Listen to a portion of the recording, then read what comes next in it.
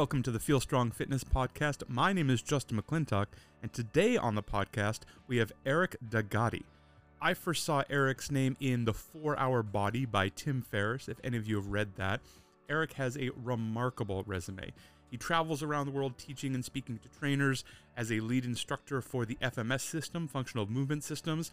He's also been a guest speaker for Mount Sinai, New York University Medical, the Navy SEALs, U.S. Army, a wide variety of places that you have definitely heard of.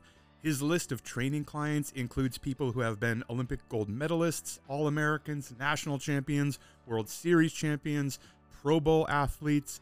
Eric works at a very high level, and he took some time to talk to us today. Consistency paired with commitment. How do you build the perfect fitness program and then implement it the right way? What are elements of good program design? This was a great chat. I think you're really going to enjoy it. Here's Eric D'Agati on the Feel Strong Podcast.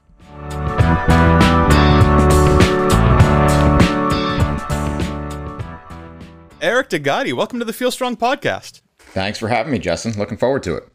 I'm excited to have you here. We are going to, or I'd like to, if you're into it, dig into programming today and how you look at building a program for an individual. Absolutely. So, you kind of have the big questions of the who, what, when, where, why, and how, right? So you always got to start with who, right? Who we actually working with. And that's going to be probably the most important factor of all of it that unfortunately we forget, right? We're all arguing about on Twitter of what's our best method of how to do this, when meanwhile there's about 1,000 methods that could all work, but it's all irrelevant if you don't know who you're doing it for, right? So that's kind of the big first question is who. And then we can even break that down even further. First of all, I already love that you're non-canonical about training, because that's something we talk about all the time. Is there's probably 25 ways to the finish line, and they're probably all right. And people who get really wrapped into only there, it has to be whatever, powerlifting or CrossFit or speed training or power training, like really miss a lot of people that they could help. It's funny that you mentioned that, because that's one of my favorite parts of the new course that I'm doing along with my partner, Mike Perry. We have a course on program design called Principles of Program Design. And in our live course, one of the first things we do is we do something called What's Your Thing, right? And so we kind of go around the room, right? And we say, all right, I'm going to call on you, Justin. What's your thing? Like someone's going to give the elevator speech. Here's my trainer, my coach, Justin. He's blank. Like somebody might introduce me and say, hey, this is Eric, or he's an FMS guy, or he works with athletes, or he used to work with the Giants, or whatever tagline. So what's your thing, right? So do you have a thing that you'd be tagged? Oh, it depends who you talk to in that same way. Like there's people who I'm the Olympic guy, there's people I'm the gymnastics guy, there's people I'm the CrossFit guy, there's people I'm the get out of pain guy. It kind of depends when they ran into me. And you're becoming the most valuable guy in the room, because you're what Kelly Starrett calls as a savage generalist, right? And that's what I strive to be, is being not only a mile deep, but try to be a mile wide. And so after we kind of go around the room and pick out, what is everybody's thing? So we pick one person and we just say, okay, your thing is kettlebells. Right. And so what we then do is kind of break down the walls of what that actually means. Because what we'll say is, all right, across the room, who's not familiar with kettlebells and kettlebell training? And someone raise their hand and say, well, what do you think it is? Oh, well, it's this weird cult where people have, they take their shoes off and they have Patagonias on and they only do 4 exercises. And like they have this whole image of what this kettlebell thing is. And you say, okay, well, is that really what it is? And they say, no, it's actually not that at all. And then to take it a step further, we do a Socratic debate where we break up the room into two teams.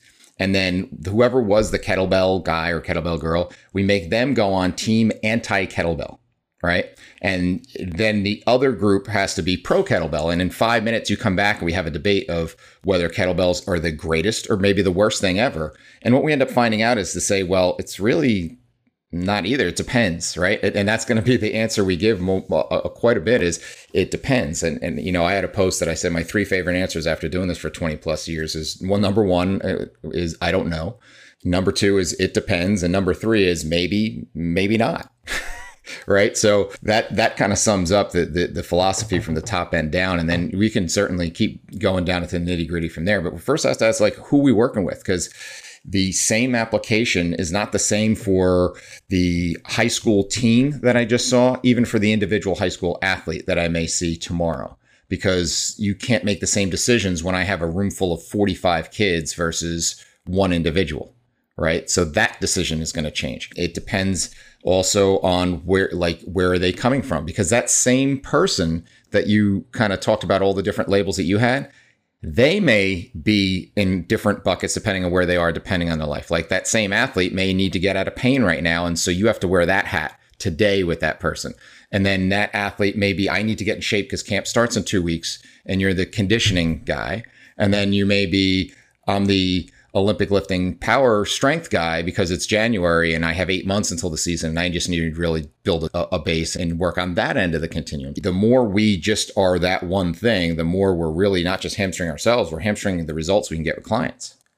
I completely agree. I couldn't agree more. Like the right tool in the right hands for the right situation is exactly the right thing, and how you're connecting it to that individual. Because even the same two people on the same baseball team, but one with a very different injury history than the other, you're going to need completely different things to get the same result. Yeah, and then what makes it even more confusing, that compounds the argument, is that you could use 5 tools and they all are right? They all could work. You could use, one person could go down the route of doing nothing but kettlebells and functional training. One person could go down the road of more West Side strength-based, type of work. And one person could go down the route of more speed and sprint type training. And they all could end up with great results. So that's why you can't argue, which is best, because there's multiple things that'll work in the same situation, and so it really gets hard to kind of pin down. It's really best on what you're equipped to teach and coach and what they're ready to absorb and the environment that they're in. Right. Like I have one team in particular. I had this conversation with the football coach last week, and they said, why don't we an Olympic lift? And I said, okay, let's look around the weight room. We have about, 1,000 square feet. Right. If bars start flying around, I said, it's just asking for somebody to get knocked out cold, not to mention the fact that you have 40 kids that I have to service at once. The ability to coach that well enough to have that be safe and have that actually produce the result we want is just not there for this situation. Now, if I'm at Alabama and I got 10 platforms and I have a lot more time for teaching and 3 assistants, then that's a whole different story. That doesn't take away from or add to the benefit of Olympic lifting. That's just the reality of the scenario. Right. So in our course, we kind of break down 10 elements of program design, and then we break those elements into clusters. Right. So the first 3 things are, number one, first and foremost, is goal. Like, who are you and what are you trying to accomplish? If you ask me if Pilates is good, if strongman training is good, it depends on what you want to accomplish. Right. That's number one, is the goal. And then even within that, the next thing you have is time, because that's usually one of the biggest barriers for success is time. I know if you're working with teams and athletes, everybody's vying for that athlete's time. Or if it's just an individual who's working 9 to 5 and has things going on, they don't have a whole lot of time to train. So time, and then within that time, I break it down into how much time can you actually dedicate to training, because the greatest 4-day-a-week split, if you only have 3 days, doesn't matter. And then time, like how much time do you actually have to achieve this goal? Because that's going to determine some stuff. Because if you say, I have to be ready for this tryout on this date, there's less margin for error than the person that says, you know what, I just like to lose 10 pounds, the sooner the better. So that's going to factor into there. And then the next element that we look at is your history and kind of what walked in the door. Like how well do you move? What's your injury history? What's your medical history? What's your training history? All that stuff. Now, if you take all those 3 and cluster them together, that's determined by the organism, right? Whether it's an individual or a group or a team, and you don't get to pick that. You don't get to change any of those things. You don't get to pick their history. You don't get to pick their goal. You don't get to pick their times. You just pretty much have to work with that organism that works in. And then that's why that's up top, right? So that's why the who gets broken down even further. And then we can dial that back into, all right, how do we assess that? How do we look at those things? And how do we determine where you are at this current moment? And then you go into the stuff that we're going to look into. What's the environment that they need to go into? And that's where we're going to choose which movements we're going to pick, because we could pick 17,000 different versions of a squat, but we just know we want some version of a squat in there some way, somehow, right? As we're checking that big list that everybody knows about. We want to squat, we want to bend, push, pull, and that sort of thing. And then from there, that's kind of the environment also, in that where are they training? Like I said, are they training where I'm training a team? Are they training if you're training in a big box gym? Because that's going to go and lead into your format. You try doing circuit training at LA Fitness on a Monday at 6 o'clock at night. Good luck, right? You can't even turn around and get a drink and someone's stealing your bench. That's going to determine those things. So those are all environmentally driven things. And sometimes that you don't always get to choose, right? And then the last piece, that's really determined by nature. That's the science. That's the stuff that everybody's arguing about. The reps, the sets, the tempo, the rest periods, all those things. That's just pretty much, we know what, for the most part, what parameters work. If I want to build strength versus I want to build endurance versus I want to build speed or power, and wrap everything around that, and everything relates to the next. If you're going to do high number of reps, you're going to have a lower rest period. You're going to have different tempos if you're looking for explosiveness, if you're looking for control or stability. So all that stuff is kind of predetermined by sports science. And so if you kind of look at in those buckets, what we often do is we get way down the rabbit hole of the nature part, which we don't get to pick a whole lot. It's the art is how do we apply that? And really the art is how do I get this individual or group to, number one, how do I build rapport with them and get buy-in? Because the greatest program in the world, if they don't like you, it doesn't matter, right? How many times we talk about there's trainers and coaches that have all the letters, they have alphabet suits after their name, but nobody likes them. Like nobody's listening to them. And then yet there's ones that we kind of giggle at the gym or you see them, you're like, how do they get there? It's because they have an unbelievable ability to get people to run through a wall for them, no matter what they say or do. So being able the art of building that rapport and trust, and then being able to cater it to that, the organism and the environment, that's really the art of coaching and putting together a program. I love it. We talk about building trust on purpose to other coaches. Like, it shouldn't be an accident. It's something you have to go out and make it your job, because if they don't believe you, if they don't really think that it's going to work, it doesn't matter how good it is on paper. And that, just another point you said, that the art is in the implementation. That's where the magic is, which is why I believe so strongly in doing this and talking about exactly how to do this. Because there is no magic here. It's in a million books. I will tell you how to build your perfect program, and you still won't be able to do it, because implementing it in exactly the right way is where all the magic is. And that's why you need an eye on you. And well, to your first point, I love Coach Mike Boyle's line of he likes to hire certified nice people. Like that's the first certification you should have is that. And then there's the other part, and I do a whole section on this in my course, is the fact that, let's even say if you did come up with that perfect formula, all right? And we've got it all nailed down. And I've had that where and I'm sure you've had it many a Monday morning, you got the program you think is going to just set the world on fire. And then that client walks in limping because they rolled their ankle skiing this weekend, right? Or they're, eyes, half shut because they got terrible sleep because they have a newborn at home, or they say, oh, I went out last night and I had too many drinks. So that high intensity day you just had planned just got crumpled up and thrown out the window. So now you have to be able to adapt to someone's current state of readiness. And how do I taper that? So that makes it a whole nother level of an art form. And you have to know how to recognize those things. If not, you're just plowing ahead with your, macro cycle that you had planned out for the next 3 months. Well, meanwhile, you have a live living organism that has a life outside of you. And so that's something you have to adapt to as well. And that will let you make huge progress, as well as building a ton of credibility with somebody. If they walk in the room and you already start picking up on that energy and how they're carrying themselves, and ask, what happened and how'd you sleep last night? And be ready to make those changes. Even if you programmed for 8 hours on a Sunday and you really worked out the next 3 or 4 months, like, letting yourself make that adjustment and meeting them where they are will actually get you results, as well as keep them so bought in with what you want them to do that when that next high intensity day comes around and you need to put them through a wall, they're ready for it. Yeah, 100%. And Mike has a great line in our course, and he says, of all the pro athletes we've worked with, no one ever won a world championship and said, it was this one workout I did back in 2017 that was really the thing that got me to where I am today. It's this cumulative process. And so this cumulative process that ebbs and flows, and it's really just understanding the art of stress and adaptation, and understanding that stress is not just what we're doing to them.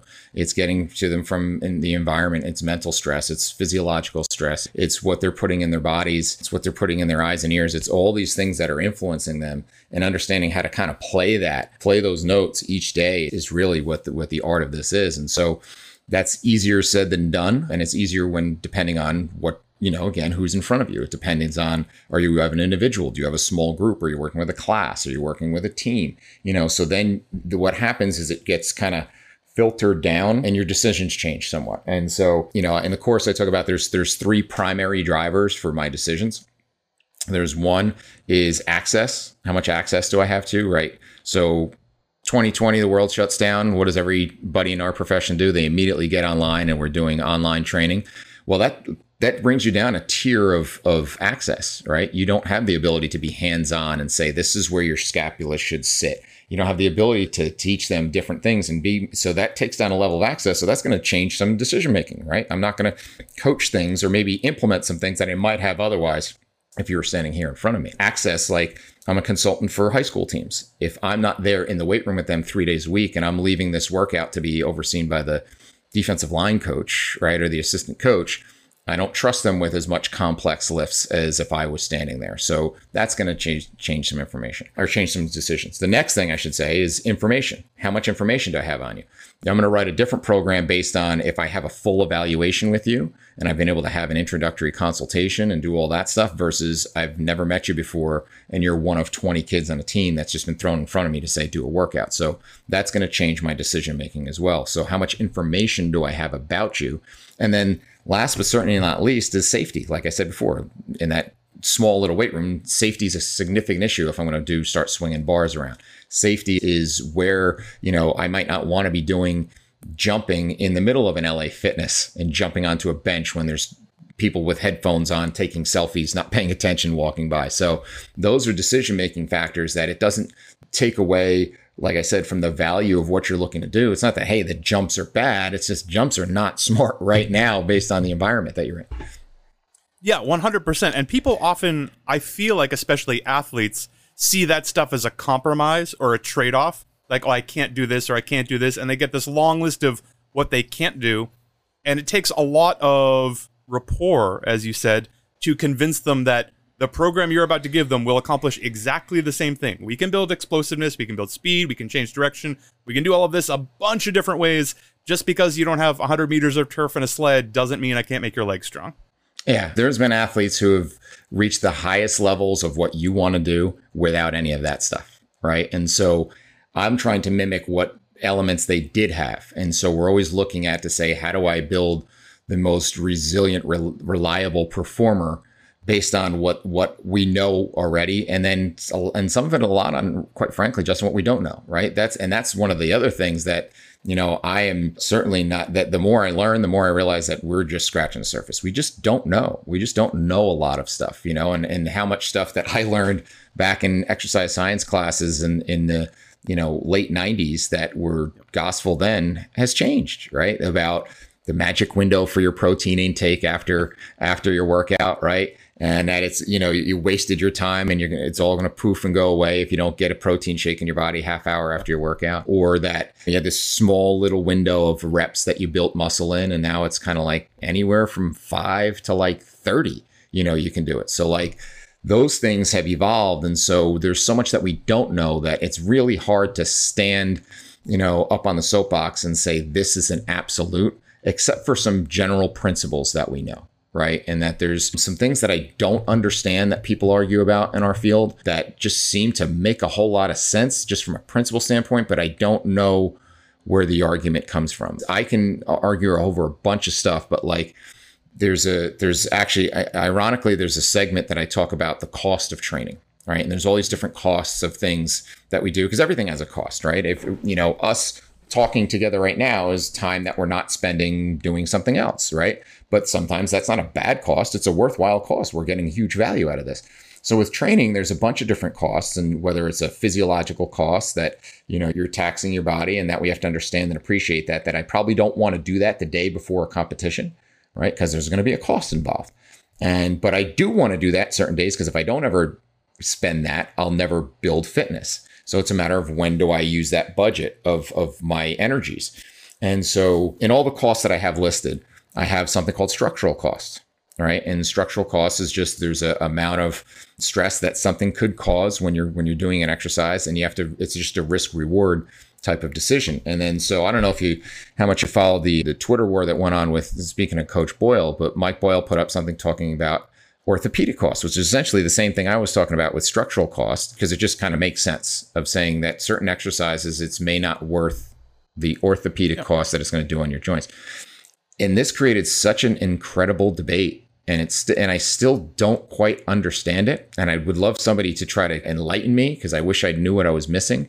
That it just kind of makes sense that certain things are if exercise is stress, it's not always good stress. You can't say it's always good stress just because it's exercise, right? People are going to the emergency room from the gym, right? There's people who have gotten significantly hurt exercising. So you can't say that all exercise is positive. Obviously, we want to scare people away from exercise in that regard, but there's got to be a decision-making process in terms of a risk reward, right? And saying that, you know what, that's a great exercise. It's just not a great exercise for you. You can't even touch your toes. So I don't know if you ripping a deadlift off the floor is the best thing for you right now, right? So that's not saying deadlifts are bad. It's just, and not saying that you need to be Gumby and you need to be a 21 on a movement screen. It just means like, that's a kind of simple reasoning to say, like, I can't even coach you really well on how to get into a good deadlift position because you can't even touch your toes. Like, give me something to work with. I like that cost of training a lot, and I think a lot of that comes back to it depends. I count myself lucky I missed this particular Twitter war, but it sounds like a bunch of people who have built, relatively small camps for themselves defending it mightily, because if what you do is coach people to 1 rep max back squats and someone says, 1 rep max back squats, actually you don't get a lot out of them. It's a fine test, I guess, but you can go through your whole life and get very, very strong without ever doing that. Then they feel attacked, rather than saying, well, I can teach you how to do an amazing back squat. And this person, setting an 8 rep max is going to be really useful for this person. And they never need to actually put, I'm never going to put 450 pounds on my back again. I'm not. Like, I know what it costs. It's just too hard. I feel it for days. It is absolutely not worth it. I'm very happy to play in 5, 8, 10 rep maxes.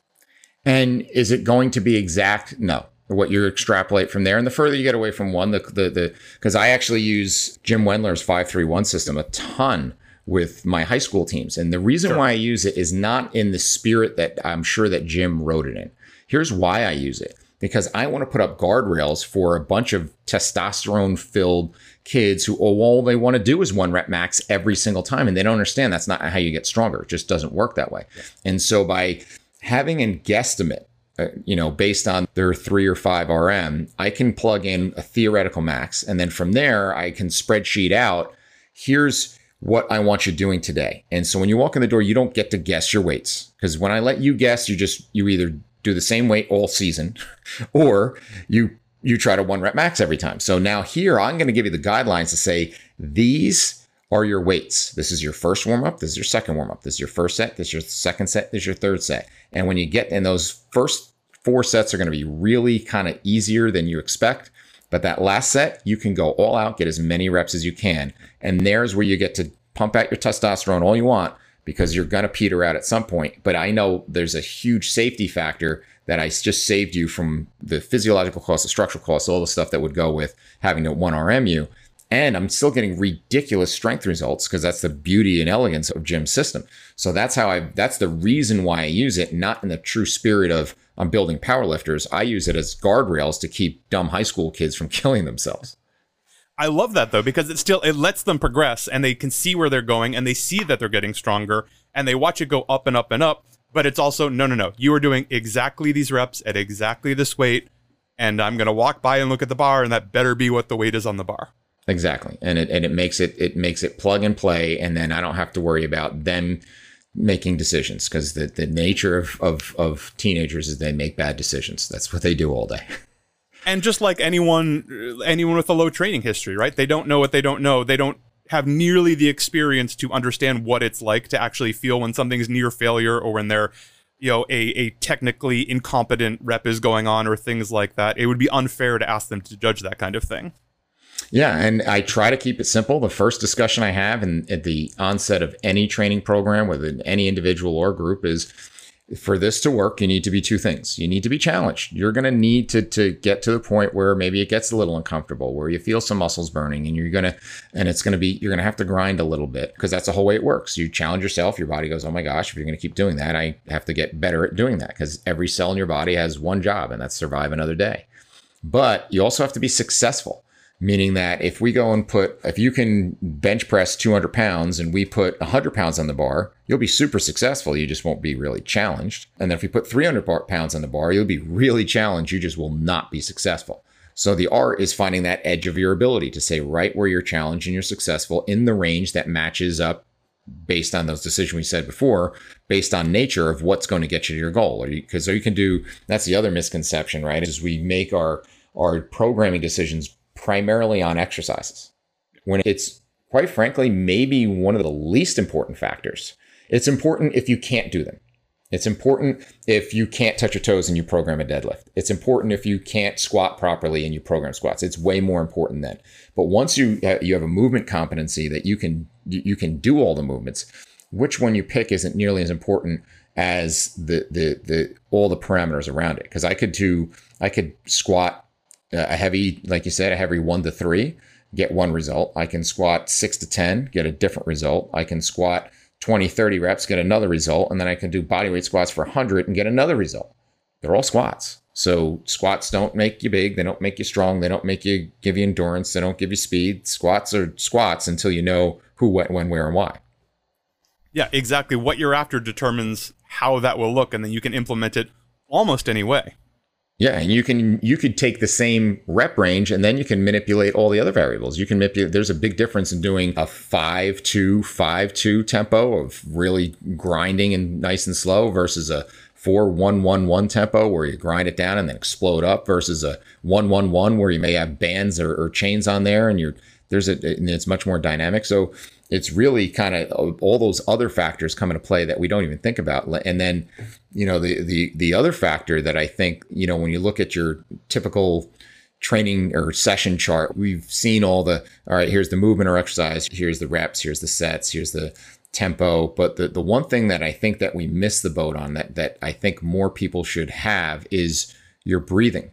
And how you're going to breathe on a mobility drill is different than how you're going to breathe on a speed drill versus how you're going to breathe on a strength drill versus how you're going to breathe in a recovery drill. So almost having a section to say, this is the style of breathing we want here is just as impactful because you can change things. I mean, as somebody who knows, between powerlifting and Olympic lifting, completely different breathing, right? And completely different breathing than the make you kind of feel and move better breathing is completely different from those two. So like I have a wheel of breathing and I show about 7 different techniques of breathing that are all really good. So when someone says, how should I breathe? Well, what are you trying to do? Yeah. What are we at? I just had someone, I had 2 people today. I had a postpartum mom and someone who is, about 5 months post back surgery. And one of them is working on a ton of core stability. So we're doing a lot of like very particular bracing. And the other one is working on a lot of breath desensitization, just moving without pain. Can I go get this thing that's on a box and not squeal? And exactly, they breathing literally in opposite ways with almost the exact same movements. Yeah. And so even when we talk about core stabilization, right? So we can go down rabbit holes with that and say, even within core stabilization, so we argue about you pull up, everybody likes to pull up their little infographic of this is the best core exercise that created the greatest EMG activity, right? Well, what are you trying to accomplish? Because that actually may be horrible if you created a ton amount of EMG activity. If you get somebody who's over bracing when they shouldn't, like the last thing I want is when someone's sprinting down a field that they're creating over bracing, right? They're going to run like a robot, right? When you talk about core stabilization, there's 2 sides of the spectrum. There's the one side, which is more intrinsic, low level, low threshold type of stabilization. I'm going to cut, go, move, that type of thing. Kind of talk about self-organization and how quickly you can access things. And then there's the other side of, I'm going to lift this really friggin' heavy thing off the floor. I need to create this corset that's going to protect everything from my shoulders down to my hips and create a stable platform to create force off of. Well, that's going to be a completely different breathing approach. And it's going to be a completely different core stabilization approach. And so when you talk about what are we trying to build core stability, the simple answers of stronger core. Like I have a client who's had a history of back pain. He's like, oh well, I've been doing all these core exercises, it's not helping my back. I said, well, who's to say that that's your problem, right? Just because you have strong abs doesn't necessarily mean you'll have a healthy back. There's a lot more that goes into it than just that. If not, our lives would be a lot simpler. I'd just give everybody planks. Yeah, if you have amazing abs and a 6-pack, but your hips just tilt forward all the time, you walk around with the sway back, we're still going to have all kinds of problems we need to fix. Yeah, there's a lot of people who are jacked with chiseled abs who have incredible amounts of pain all over their body. I can tell you, I used to be one of them when I competed in bodybuilding. I never felt worse in my life. Now, that's not to say you have to be like that, but I was just too stupid to know any different. But it just shows that one doesn't equal the other. And that's one of those trade-offs, right? And I think it might be interesting for people to talk about that, because that's certainly like a trade-off of being like incredibly built and incredibly lean.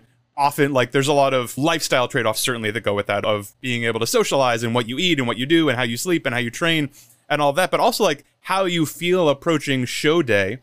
And I feel like, especially for people looking at like athletic events, athletic endeavors, teams, when they have a deadline, when like, no, like every Sunday matters. We're going to get there, we're going to play really hard. And there's some trade-offs associated with that I don't think are always highlighted, especially with people who aren't getting paid to do this. Do you know what I mean? 1,000%. You know, a great line a very well-known NFL player told me is, he said, I wake up every Monday and I hate football. I feel like I got hit by a truck.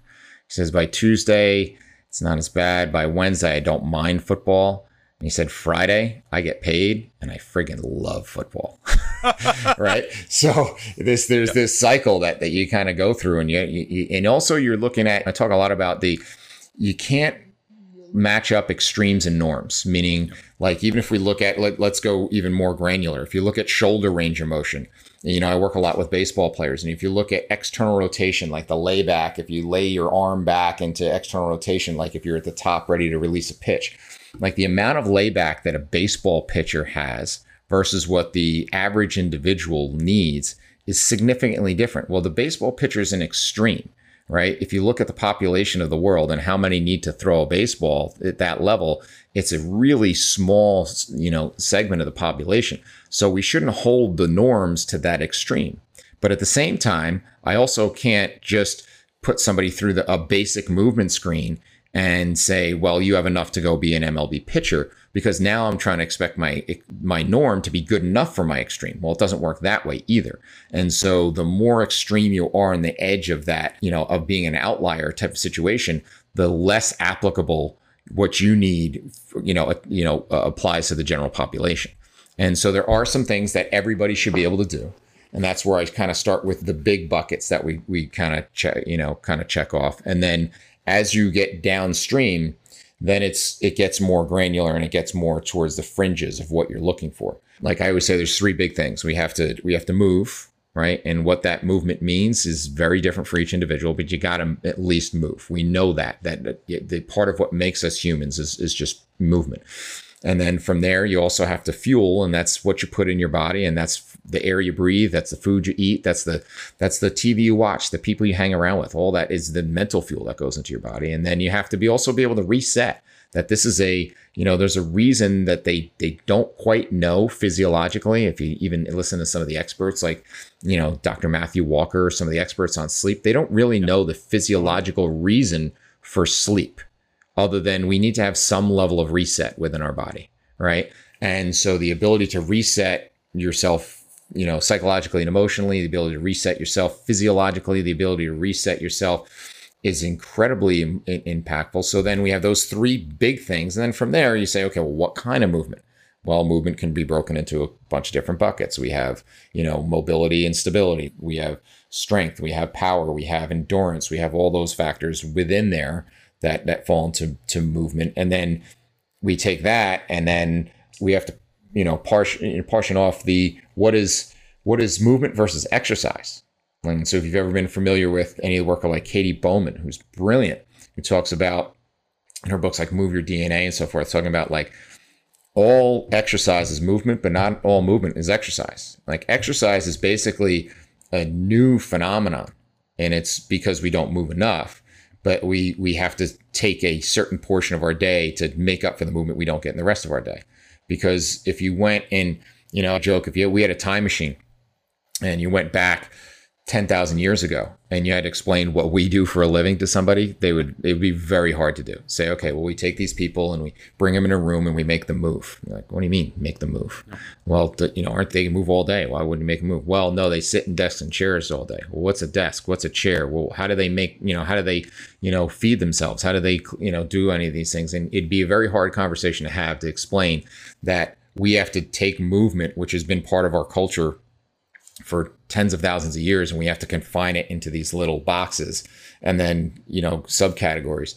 So that's not, and it's a purposeless. We pick things up and put them down and we don't do anything with them. Like we stand outside an elevator to wait to go upstairs to go on a stair climber. We drive around a parking lot to wait to go on a treadmill. Like it's a purposeless endeavor. And it's really kind of silly if you could take a step back from all of it. Yeah. Right. And so, even like if you look at how we argue about these staples of a squat and a deadlift have to be in your program, like who's to say that size round thing with a circle in the middle of it has to go on that long of a bar, that's that weight, that is the only way to accomplish what we want to accomplish. It's just, that's kind of the dogma that we fell into. So, where movement's a much bigger bucket, like there's a big difference in learning how to move of like, I'm going to go feed myself. I'm going to go, be able to do these things. And then can you at least do the movements that nature is requiring of you? Can you walk up a hill? Can you climb? Can you get down onto the ground and get back up? All these things are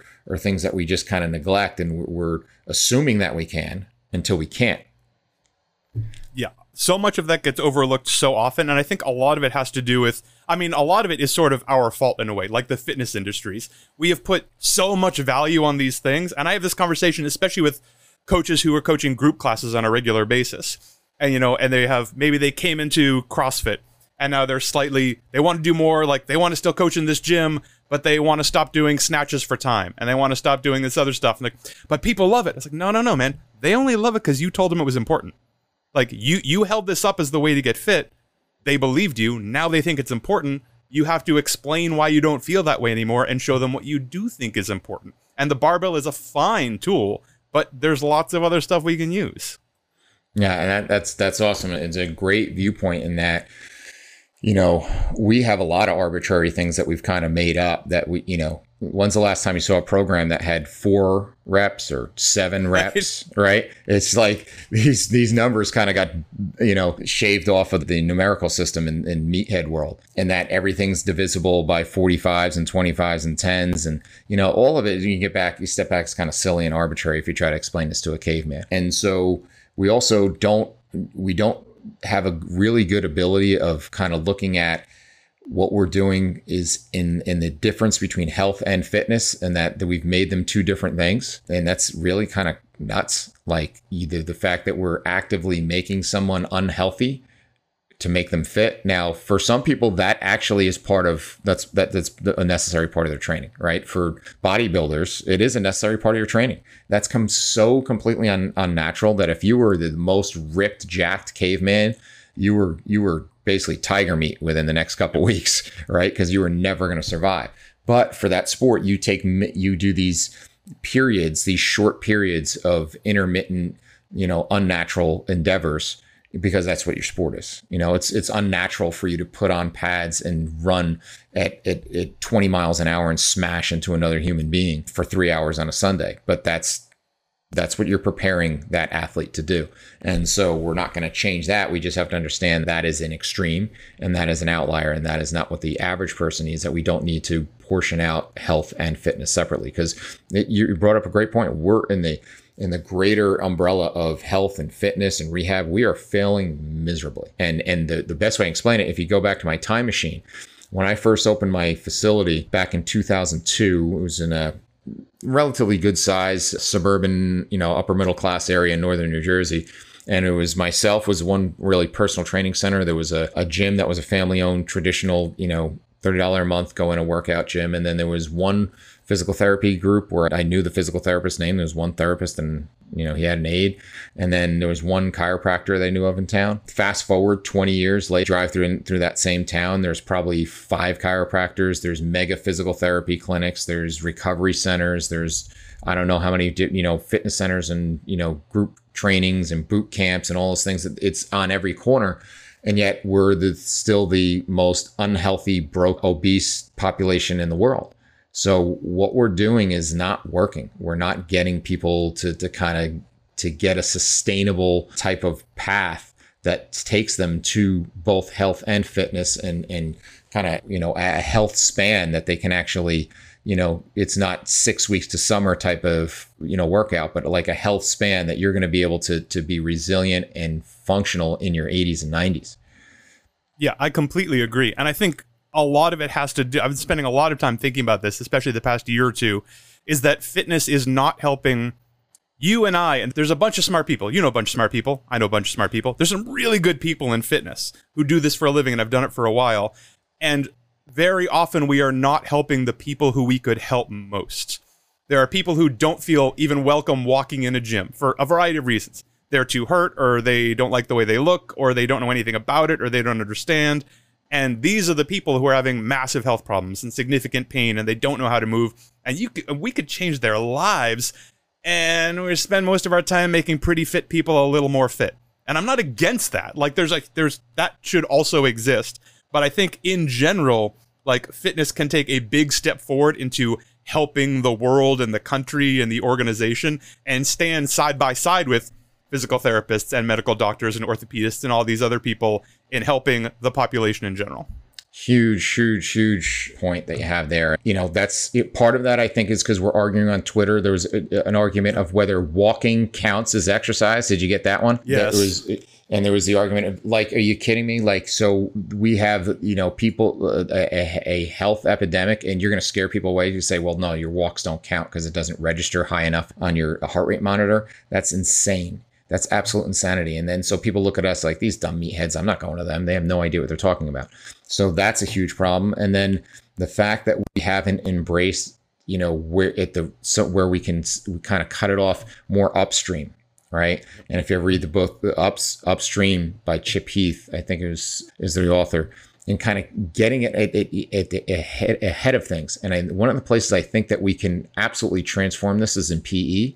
And I've done some projects with physical education and really kind of researched the history of PE in the US. And there's a great book called JFK's Secret Doctor, talking about the Krauss-Weber test and Hans Krauss and what he tried to do and try to implementing movement, and the history of where kind of the presidential physical fitness test came into play. And really that was not so much of a altruistic thing of, hey, we want to have a bunch of fit kids. It was people like Krauss, going to politicians saying, look, your kids are really, not fit. And if you don't start doing something about it, you're going to have no soldiers to fight, in a couple of years. And sure enough, fast forward to now, I just posted a study that came out that showed, I think, only about a quarter of age eligible Americans that could enlist actually would be able to pass the physical requirements necessary. And so that was a premonition that was made 50, 60 years ago. And so part of the problem is when they tried to do this changing of our PE programs, is that they brought in people like Bud Grant, who was a football coach. And it's not a knock on him. He brought in what he knew, but it became where PE was sports. And now you blend that, you have a perfect storm of that, along with the privatization of youth sports and what a complete disaster mess that's become. And now what you have is you have a gym class of where the athletes go and play sports, and they kind of do a half effort because you know why? Because they're going to a private instructor later, and they're on 2 different teams, and they play 4 different sports, and they're doing all that. And then you have the other kids who are completely ostracized from that are intimidated by it, and they want nothing to do with it because they're not the jock. And so when we went in and implemented like just simple movement programs, looking at balance and looking at, their ability to move and, do simple body control things, it was a great equalizer. And when you saw the stud athlete, not being able to balance on a single leg, and the kid who's in the band who gets picked on all day is kicking this kid's rear end in the same drill, it not only is a great equalizer from the physical active part of what they were doing, but it was, maybe I see this kid in a different light now. Maybe I'm not going to pick on this kid so much. Maybe this kid, actually, I might want to pick him on my kickball team because he's actually kind of athletic. I just never saw it because I just ignored him because he's not on a club or travel team, right? So what that can change in terms of the dynamics. And now, because that other kid who is non-athletic now feels some success, and they feel some success and say, hey, I might actually want to walk home. I might actually want to go and do some activity. I'm not going to go sign up for 17 sports and private instructors, but I may go play, basketball at the corner lot with my friends, right? So if that sparks a little bit of something and that pushes that snowball down that other hill, that's life-changing. And I think so much of this could be done at the PE level. And there are some really good teachers that are trying to do this, but it's very tough to do based on the confines that they're working within. Yeah, it's really, really hard. I've talked to parents who are trying to get more PE implemented in their schools, and I just hear these terrible stories of months and months and months of meetings, and then nothing happens. And like, oh yeah, we have the money and we have the space and we have the teacher, but it's going to be hard. And how? Yeah. And then nothing happens and kids sit in a chair for 4 hours without a break. And the scary part is we're at that precipice where, like, when the next budget cut, it's probably going to be either the music teacher or the gym teacher, right? Two of the things that are so essential to development and just, overall kind of maturity of a young, brain and body. And whereas if done right, those could be two of the most valuable rooms in the building. Like there's some great work by like John Rady out and what he's done out in the Midwest with PE, and showing that by having a really well-designed PE program, you can make everything in the building better, like from attendance to, kids not acting up in class, to having more focus, to grades, like all those things that could change. But it's not going to be immediate one-to-one thing. It's not going to be a thing like, hey, we did this program for 6 weeks and test scores went up. This is something that needs to be a cultural shift that is not easy to do, and you need to have passionate teachers and you need to have receptive administration on board to get that done, and to get parents bought in as well. Because listen, if the kid is in PE class 45 minutes and loves it, and then goes home and their parents are ordering dinner out a window and sitting on the couch and watching movies and playing video games all day, that's an uphill battle. So it's really this is the way we can kind of change this. It can be kind of the healthcare of the future of getting at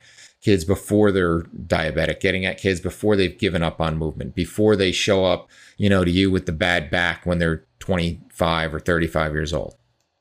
Yeah, I completely agree. And having that moment when they're young and letting it be play, letting it just be a thing you do for fun, like before it gets completely codified or becomes a chore they have to do, can be life-changing and infect everything else they do. And like you said, like the ROI isn't going to be immediate. It's not insert stimulus, you get this thing that semester, then you can definitely justify your budget. It's going to be over years, and it's going to be anecdotal at first, but people will notice it as kids get quieter and there's more control and the creativity starts to blossom and everything else starts to happen across that ecosystem that is a group of children. Now, the one initial pushback that, if you frame it differently, could be a really powerful sell is the reality of a lot of the people who go into PE in the US are coaches. They're sport coaches. And that's a way, hey, I can have this as my full-time job so I can coach after school and I can have the team I want and I have access to my players and so forth. Well, if you did this as part of your PE, your athletes are significantly more resilient and more robust and more well-rounded. And so if we can get them on board and understand that, because if you look at like the long-term athletic development processes in places in Europe, like Norway, where they do things totally different. They are the anti, club team, nationally ranked, U8 teams like that we have here. They have a completely different model. And when it gets to the top end, it starts to level out. And for when you ratio out the size, they're very competitive with cultures that are in countries that are much bigger than them, but they have a very different model of how we develop more healthy, well-rounded athletes. And so that's a whole nother big project. But when we talk about like what we can get involved and talking about kind of changing the world, that's getting them upstream. That's, getting them before they're broken and before the us and before they have all these preconceived notions of what fitness and what movement and what health is. And before they've locked into being a single sport athlete for 11 out of 12 months? 11 out of 12 months, or I'm searching for my fitness information on Instagram. Oh, yeah, exactly. Which is the other, also a black hole of where there's nothing good. As someone who spends a lot of time on Instagram, there's nothing good. And I apologize for being there. The way I try to kind of position that is, I'm sure you've gotten the person that walks into you and they say that, can we do this workout that The Rock did? this weekend. And I explained to him, say, all right, I got no problem with that. I said, just do me a favor. I said, you have a financial planner? And they say, yeah. I said, well, dump him. I want you to go to the Rock's financial planner and say, I want to have the exact same financial plan as the Rock. And be like, well, he's a movie star. You're not. He has billions of dollars. You don't. And say, well, yeah, that makes sense. Well, it's the same thing physically. Do you understand that The Rock was a Division I athlete on one of the best football teams in the world, the University of Miami? Like, you're not that. You didn't pick the wrong parents if you wanted to follow that, right? So he's a freak. You're not. If you were a freak, we wouldn't be having this conversation. It'd be you on Instagram. So if you think you can follow his workout, you should probably follow his financial plan too, because that's just as unrealistic. Yeah, and it comes back to what we started with, like understanding the who, and understanding yourself is an enormous part of that. Like actually being honest of where we're starting so you can know how to get where you want to go, wherever that may be. Yeah. And by having a kind of systematic checks and balances, and I'm very big on just checklists, it takes my bias out of it. Because I'm always fighting to keep my own bias out of it and say, look, it's not that I want you to do one thing or the other. It's just what the system kind of spitting back at me of where you are right now. It doesn't mean you'll be here forever. It just means this is the place that we're meeting right now. And so having that checklist takes away that bias and say, look, right now you shouldn't be pressing anything overhead based on the way your shoulders move. Doesn't mean you'll never do it. Doesn't mean it's bad. It just means until you can show me this, we can't do that. All right. And then once you can show me you've reached this minimum, then we can start to introduce that.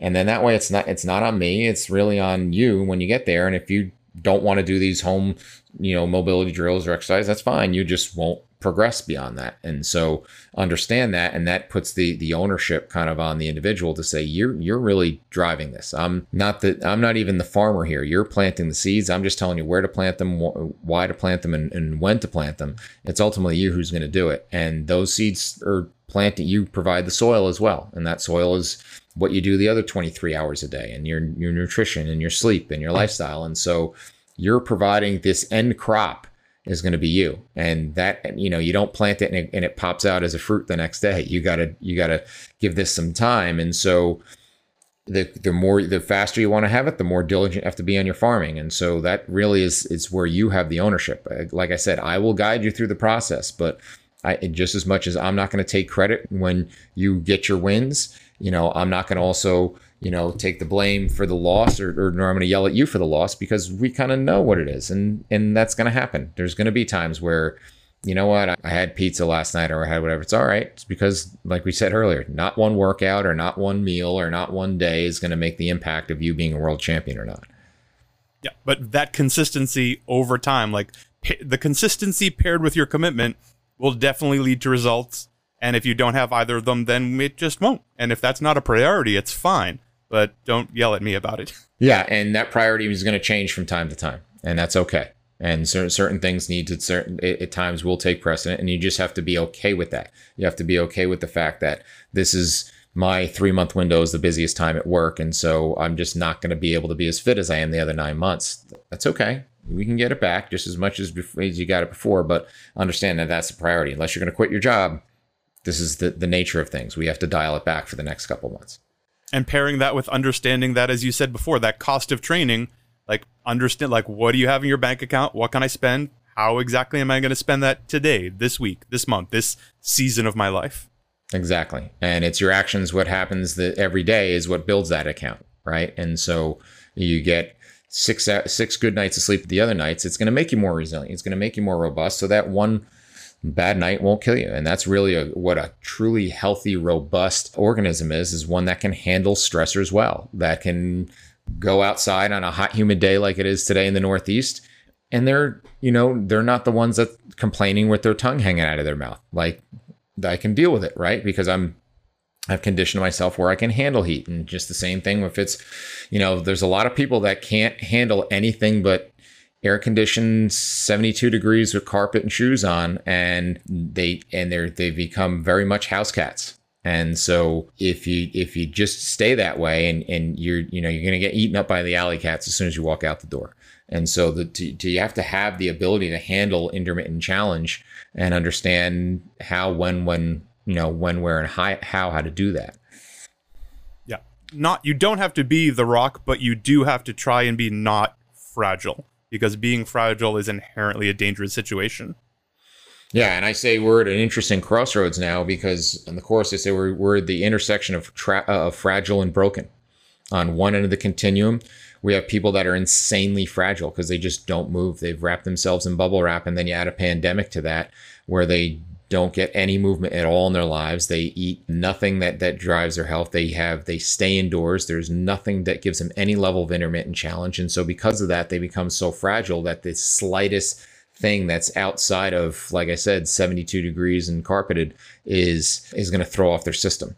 And then on the other side of things, what's the unique thing that's changed over the 20 plus years that I've been doing this is that, when I started in the late 90s, there wasn't CrossFit. There wasn't obstacle course races as a billion-dollar industry. There wasn't, these extreme boot camps and 50 and 60-year-olds doing triathlons regularly. So you didn't have these extreme type of activities. And so you have these people who are broken. And because they're challenging themselves in such an extreme way, but maybe not preparing themselves for that extreme activity in the right way. And so now both of these people come into you and they say, my back hurts, my shoulder hurts, my knee hurts, or whatever it is. You can't give them the same recipe. Even though they both may have, and this goes back to the Twitter arguments, they both may have the same pathology, right? They both come in with knee tendonitis, but the fragile person needs a very different program than the broken person because they're there for very different reasons. And so understanding that goes all the way back to the you question. Are you fragile or are you broken when it comes to that injured individual? I couldn't agree more. Eric, I think it's obvious we could talk for another couple hours about this stuff, and this has been a real joy, but I want to be respectful of your time. Tell people where to find you, and I definitely want you to plug this course and anything else people should come figure out. Absolutely. Thank you. So easiest place to find me is just going directly to my website, which is just my name. It's Eric Dagati, EricDagati.com. And then what I do on there has not only, you can go under media and find all my socials and link to me there. There's a thing right on the homepage called Ask Eric. So if you have a question that pops up, because we don't have live access to people on things like this, if you have a question, say, hey, I heard you talking about something about sleep or something about this, where can I find out more about that? It just goes right to my email and I'll get back to you that way. And then you also have information about some of the projects I'm doing, including the Principles of Performance podcast, which goes along with the Principles of Program Design course that we have both an online and a live course.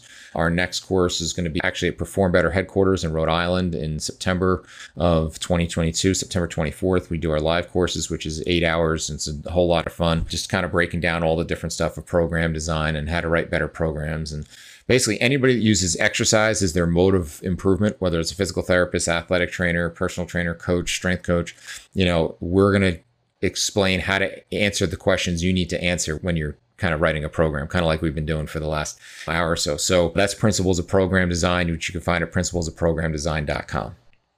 Perfect. I will also put all of that in the show notes so it's easy for people to find and click on. I strongly suggest checking all this out. We are obviously super aligned on pretty much everything. And I'm glad there's other people like you out in the world. Thank you. And I thank you for having me, Justin. This has been awesome. It's been a real pleasure. Thank you. Thank you.